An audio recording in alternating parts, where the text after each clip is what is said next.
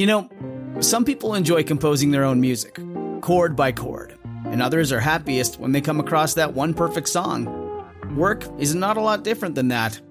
Whether you prefer building your own workflow or using a pre-made template, with Monday.com, you and the team can work in a way that's comfortable for everyone. Tap the banner to go to Monday.com and build your own amazing workflow, or find an awesome template. No judgment. Election College, episode number 317. Richard Milhous Nixon, part 1.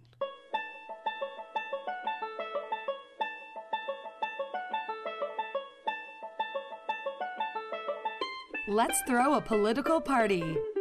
Face it, the political scene sucks, but did it always? It's time for Election College, and class is in session. Now, your hosts, Jason Goff and Ben Smith.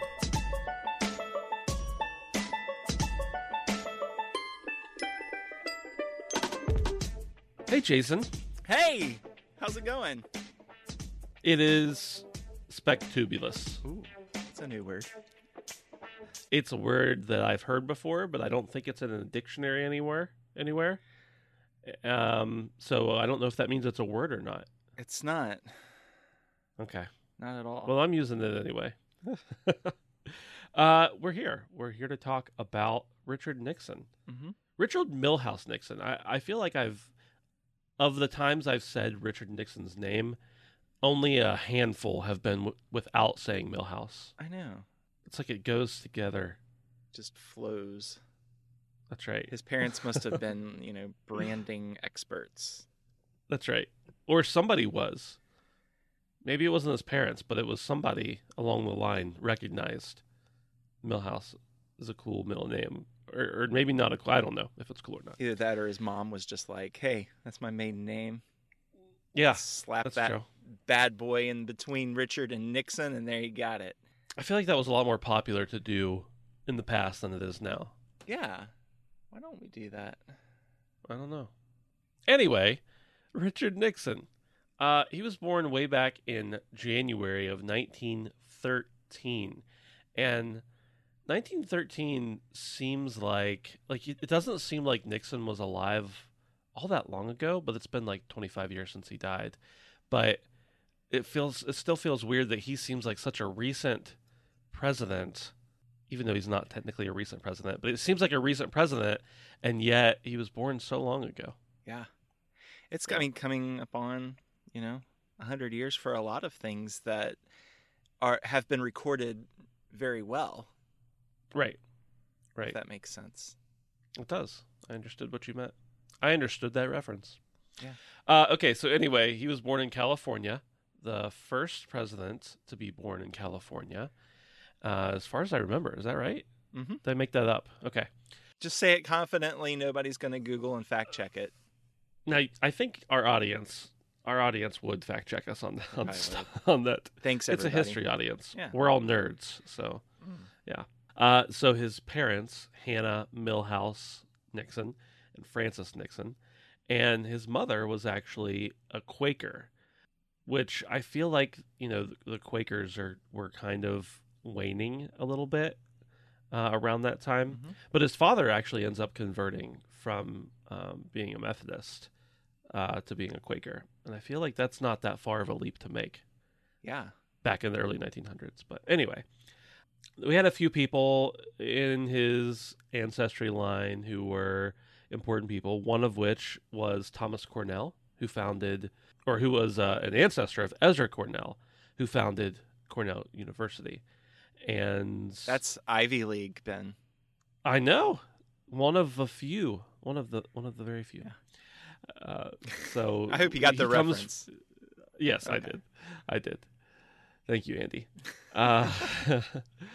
So definitely, there's some other. You should go look up Ezra Cornell at some point. He's got some interesting people in his lineage, but that's for a different podcast to talk about them more. Yeah. The family, very Quakery. And that really means that they're not going to drink alcohol. They're not going to dance. They're not going to cuss. Well, not in front of Mom, at least. No. The Nixons have 4 boys: Harold, Donald, Arthur, and Edward. And this is something I didn't know, but 4 of the 5 Nixon fellas, they were named after kings. And Wow. Richard was named after Richard the Lionhearted. Or Richard the Lionheart. I always thought it was Lionhearted, but I guess it was just Lionheart. You don't need to worry about if his heart is lion-hearted. He's just a lion heart. Yeah. Yeah. So the Nixons, they have this ranch, and in 1922, the ranch fails, and they move to Whittier, California, where a bunch of Quakers live.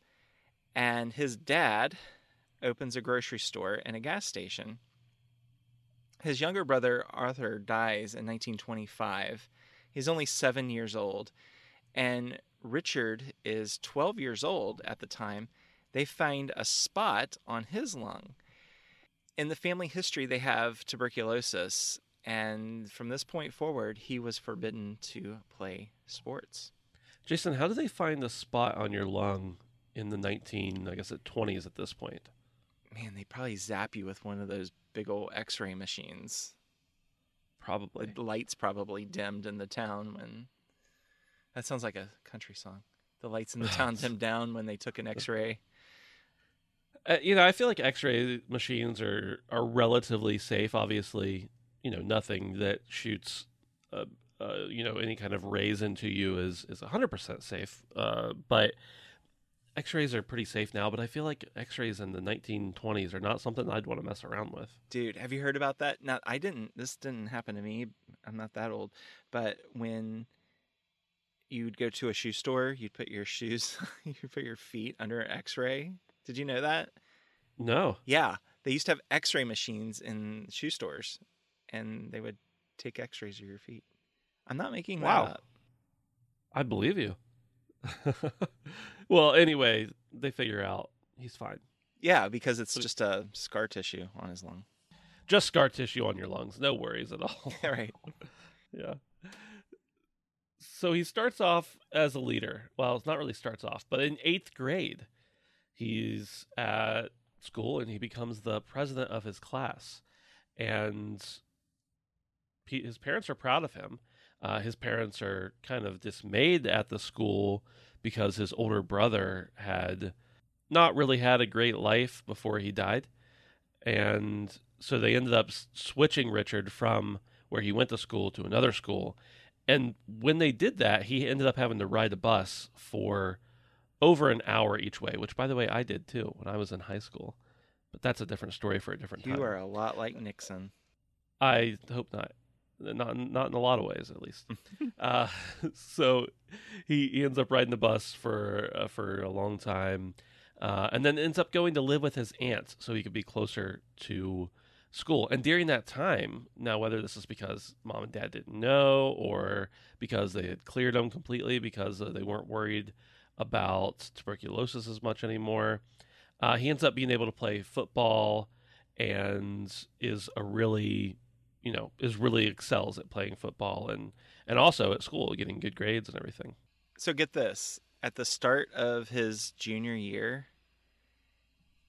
in 1928, his parents are like, you can go to Whittier High School. And he runs for office for the first time. He loses. Office for student body president. And, it was during this time that he wakes up at 4 a.m., drives the family truck to Los Angeles, buys some veggies at the market, which I'm sure you can do these days. I'm sure traffic is not an issue. No, not at all. Not today, maybe. Then he drives to the store, washes them, and displays them before going off to school. And when their mother takes his brother Harold to Arizona because he had been diagnosed with TB, Richard has to give up football. He graduates from Whittier High School, 3rd in his class. There were 207 people in his class, so that's no joke. He gets a grant to attend Harvard, but Harold is still sick, and Richard needs to watch the store. So he remains in his hometown and attends Whittier College. And his mom's dad, so his grandfather, says, hey, I'm going to cover those expenses. He plays basketball. He tries out for football, but he's not big enough to play. And he doesn't get to join the literary society. There was only one literary society there at Whittier called the Franklins. And they were like, nah, we're a bunch of prominent family people. And, you know, your family's not very well known. You're a bunch of Quakers. We don't want you. So he says, oh yeah, I'm going to stick it to you, start my own society called the Orthogonian Society. And there you have it. He's a leader, and he probably reads a lot. That's what you say about leaders, right? They read a lot. Oh, I would assume. Because they didn't have podcasts back then. No. If they did, though, he would have listened to Election College. So that's all there is to that. The interesting thing, though, is that it was because he wasn't from a prominent family that they wouldn't let him into that society. It was kind of a snobbish thing. But little did they know about the Cornell connection. Oh, I know. I know. If they had only known, he would. Or maybe they did. Who he would have joined the Franklins. He would have never become president. I mean, that's entirely possible. So he ends up getting his Bachelor of Arts in History from Whittier, and then he gets a full scholarship to Duke, to the School of Law there. And this is a point where the law school was pretty new, and they were able to offer a lot of different students scholarships if they wanted to attract them because they were, really somebody who looked like they were going to do good things. And the only reason after his first year that Nixon got to keep his scholarship was because he got elected to the Duke Bar Association. So that kind of starts his foray into law. Obviously, doesn't mean he's a lawyer yet, but I mean, we've talked about this, right? Presidents, they start out as lawyers a lot of times. Yeah, but the thing is they start out as lawyers, but they do nothing. Yeah, right. And that's where Nixon prides himself, because he goes back to California. He's admitted to the bar there in 1937, and he's working on commercial litigation for local petroleum companies and other big businesses. And he opens up his own branch of the firm where he works in La Habra. Is that how you say it? Habra? I think so. I'm sure I butchered that. Sorry. Somebody will tell us. Don't Sorry, worry. California. Yeah. He opens that up, becomes a full partner, and he's like, lawyering, this is great, but I need to do something in my spare time. So I'm going to join the Whittier Community Players. And they are putting on a production of The Dark Tower. He plays opposite a high school teacher named Thelma Pat Ryan. And, we know Pat. He says, it's love at first sight. Pat's like, no, dude, stay away from me, please. They begin dating. They're dating for 2 years. He pops the question. She's like, okay, finally. Yeah, I'll acquiesce. I'll marry you. They get married in June of 1940. They honeymoon in Mexico, and their marriage produces 2 daughters, Trisha and Julie. So in 1942, the couple and their kids moved down to Washington, D.C. Actually, the kids hadn't come yet. The couple moves down to Washington, D.C., and Nixon ends up getting a job in the Office of Price Administration. And this is a government entity that was basically to control rents and things like that during a hard financial time for the country. And Nixon basically uses this position in the future to help him in his different elections and everything. They get to a point where Nixon says, you know what, I am really limiting myself by staying where I am, by being in Whittier. And they end up saying, we need to move on to a bigger and better thing, need to move up through the ranks to start getting into position where maybe I can become something more than this. So what's he do? He gets assigned to the tire rationing division. I feel like the tire rationing division is not nearly as important as it's more important than it sounds at the time, Yeah. but not nearly as important now as it might have been at one point. But anyway, he likes what he's doing, but he ends up deciding to join the Navy and signs up for the draft and everything. He could have gotten out of it because he was a Quaker. He was also already working in the military, but he ends up saying, no, I'm going to go to the Navy. I'm going to seek commission in the Navy, and he ends up becoming a lieutenant junior grade in the Navy Reserves. So he gets assigned as an aide to the commander of a station in Iowa for, not even a year. And he's like, you know what? I'm just not enjoying this. I want to go off to sea. Iowa's not for the Navy, man. And he gets assigned to a Marine aircraft group and the South Pacific Combat Air Transport Command. He's there in the South Pacific, and he gets a promotion to lieutenant. He's commanding these SCAT detachments, and he arrives at Green Island, where his unit prepares manifests and flight plans. So he's doing the deal there in the South Pacific. He gets a Navy letter of condemnation. Not condemnation, but commendation. Commendation. It's funny how those words Man. are so similar, and yet they mean opposite things. Yeah, it's like very close. So Yeah. anyway, and they say that he, quote, has meritorious and efficient performance of duty as an officer in charge of the South Pacific Combat Air Transport Command. He comes back to the U.S. He's appointed as the administrative officer of the Alameda Naval Air Station in California. He gets transferred in 1945 to the Bureau of Aeronautics in Philadelphia. He's just all over the place, isn't he? He is. finally moves to Baltimore. He gets promoted to lieutenant commander.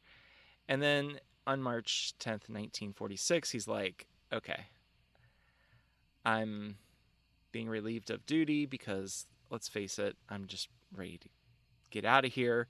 He resigns his commission. He gets promoted to commander in 1953, and he finally retires in 1966. So it's like he's not really the quintessential Navy man, but he keeps on working his way up and getting all these commendations. Commendations, that's right. And there you have it. So not long after that, he realizes that the Republicans in the 12th District of California, the 12th Congressional District, are really irritated because they can't win an election. There's this guy named Jerry Voorhis, who is the Democratic representative in that area, and they're really looking for a candidate who could run kind of a strong campaign against them. And so they form this committee of 100, hoping to, find someone that they can all agree on. Because previously, one of the reasons they haven't been able to beat this guy is because of all the distractions from everybody in, the local politics there, or I guess state politics at that point, maybe even national, I guess. So they form this this committee, and one of the guys says, I'm going to send a letter over to my buddy Richard Nixon and see what he thinks. And Nixon responds and says, yeah, I think I would like to do it. I'll come out there, meet the committee. Hopefully they will, they'll pick me. And so he gets picked. In 1946, he and his wife move back to Whittier, where they had been before, and he starts campaigning like crazy. He's really pushing not only about his own merits, look, I'm a Navy man now, but also he pushes hard against Voorhis, who had been largely considered, at least by the Republican side, had been kind of ineffective and, Hey guys, did you ever think that maybe he's linked to some communist? So he must be a radical. And that works. He ends up winning pretty handily as well in just before the election, or right in the election during 1946. Yeah. So Nixon has gone from being a baby to a politician. In the same town. And this is probably a really good place to hit the stop button. But don't you hit the stop button. We have more things to talk about. Yeah. Hey, Ben. Yeah. What have you been up to? Just like everything in the world, possibly. What have you been up to? I have been researching for a new podcast. Oh, nice. Tell me about it. Well, it's called Before They Were States, and I needed some sort of creative outlet. You know, I'm traveling in an RV.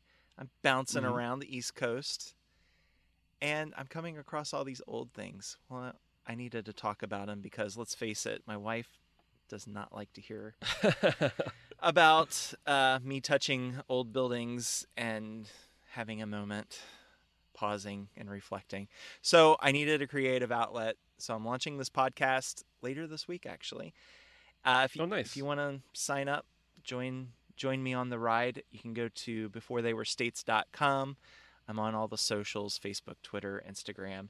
The handle is Before States. I'd love to have you join me on the journey.